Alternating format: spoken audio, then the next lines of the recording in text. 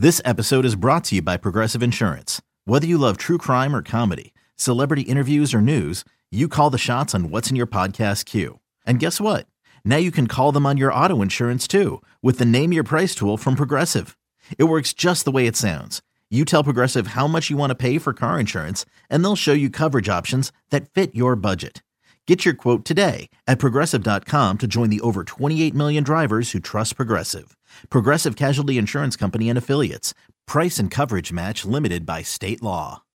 When you need mealtime inspiration, it's worth shopping Kroger, where you'll find over 30,000 mouth-watering choices that excite your inner foodie. And no matter what tasty choice you make, you'll enjoy our everyday low prices, plus extra ways to save, like digital coupons worth over $600 each week. You can also save up to $1 off per gallon at the pump with fuel points. More savings and more inspiring flavors make shopping Kroger worth it every time. Kroger, fresh for everyone. Fuel restrictions apply.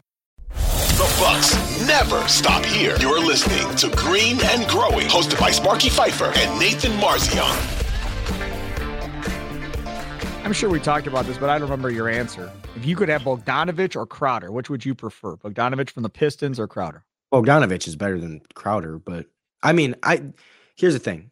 Bogdanovic is the way better player at this point, but for their price, I would probably rather have Crowder because Crowder's going to give you more. Crowder's a better defender to me. I mean, yes. Bojan has not been a good defender. He's worth his contract is huge and he's just not huge, but pretty big. And he's going to cost you a lot more. And to me, I wouldn't be super thrilled if they gave up a ton to go get Bogdanovic when they could just, again, this is assuming if you could do the Crowder trade, right. I'd rather do the Crowder one. Now, if they can't do Crowder, and again, if they really feel like they need to bring someone else in, I'm not going to be mad at them for kind of making a splash and trying to get Bojan. But again, for their prices, I would probably rather have Crowder. Do you think the Bucks get a deal done? Yes.